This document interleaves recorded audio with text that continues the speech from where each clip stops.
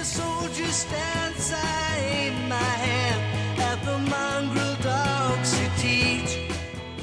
Hi, Mark Middleton with Bill Schaefer, and this is Growing Bolder. And we're about to meet one of the boldest men who ever lived, a man who broke barrier after barrier of racial discrimination. He was witness to Dr. Martin Luther King and the Civil Rights Movement, and he continues to serve his community today at the age of 97. And Mark, there's even more to this, because recently he was part of a group of African Americans invited to the nation's capital and awarded the Congressional Gold Medal. Wow. He was one of the legendary Mountford Point Marines who during World War II broke the color barrier, becoming the first African Americans in the Marine Corps. What an honor to speak with Dr. James Huger. Hey, Doc, how are you? I'm hanging in there. How you doing, partner? Listen, 97 years old, you're doing more than hanging, aren't you? The Lord has been good to me. And you're feeling good today? Hanging in there. Hey, listen, tell us about that ceremony, the Congressional Gold Medal. How much did that mean to you? It was an out-of-sight experience. Did you get to meet the president? No, the president was out of the country. Well, he better get back into the country and shake your hand personally, because you certainly deserve that. A lot of folks don't know that the last branch of the military to finally integrate was the Marines. What was it like to want to fight for your country when your own country refused to treat you as an equal? Well, we had a chance. We had a chance to prove that we could do the job. You know, when we went into the Marines, they did not want us as black people. In fact, the first formal meeting we had that morning, the man said, "We have existed 167 years without you people, and we could continue to exist without you. We do not want you."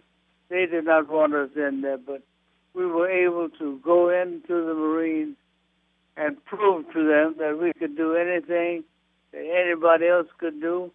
In many instances, do those things better than many people.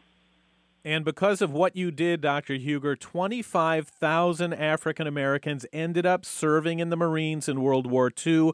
Only 3 advanced to sergeant major, and you were one of them.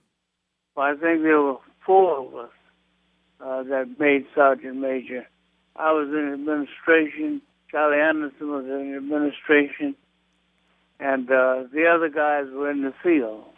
Well, congratulations to all of you for that. And you know, you really had to deal with some stuff. We have been told that you were in your sergeant major uniform. You got 6 nice stripes on there. You're walking in Washington, D.C., and you get arrested. Is that true? Yes, there were 4 of us. What did they? Washington for the weekend, and when we got off the flight, off the train, the MP just came up and said, "Marine, you are under arrest." We looked to see who the hell he was talking to. He was talking to me. Well, I had on my my Marine blue, and I said, "Well, what's the charge?" He said, "Don't say anything. We told you to get to the man." So we went into the office of the day, and he said, "I arrested this man." And he said, "What's the charge?"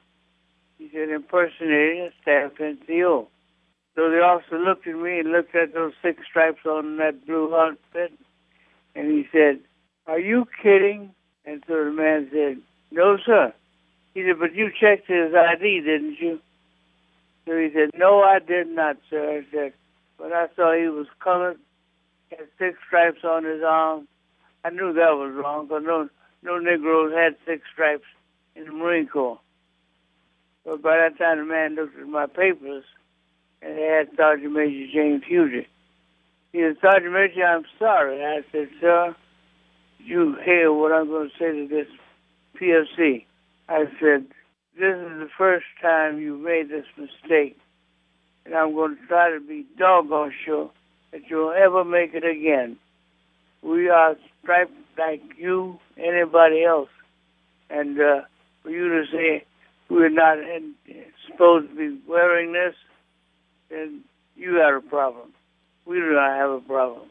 We're talking with Dr. James Huger, a true American hero, one of the first Marines, one of the first African-American Marines ever. But that's not it. Tell us about your relationship with Dr. Martin Luther King Jr. You met him in 1939, but you actually went to Montgomery, Alabama for his famous trial. What was that like working with him? Well, I met Dr. King when I took leave from Bethune-Cookman to serve as the General Secretary of our college fraternity. And we got Dr. King to deliver the 50th anniversary address for the fraternity. We went along generally, and then when he got arrested, my president called and said, Jimmy, Martin has just been arrested, and I want you to find some way to prove to the world that Alpha is for him. Well, we got together, and 7 of us went to Montgomery to sit with Dr. King during his trial. Now, I have said over and over again, I was born and raised in the South, had all kinds of crazy deals, listening to people call us everything but the child of God. But I was never so disappointed as I was as those white lawyers talked about Dr. King. Not one time did they ever say Dr. King or Reverend King. We knew he wouldn't say Mr. King. We knew that. But we thought he would say one of the other two.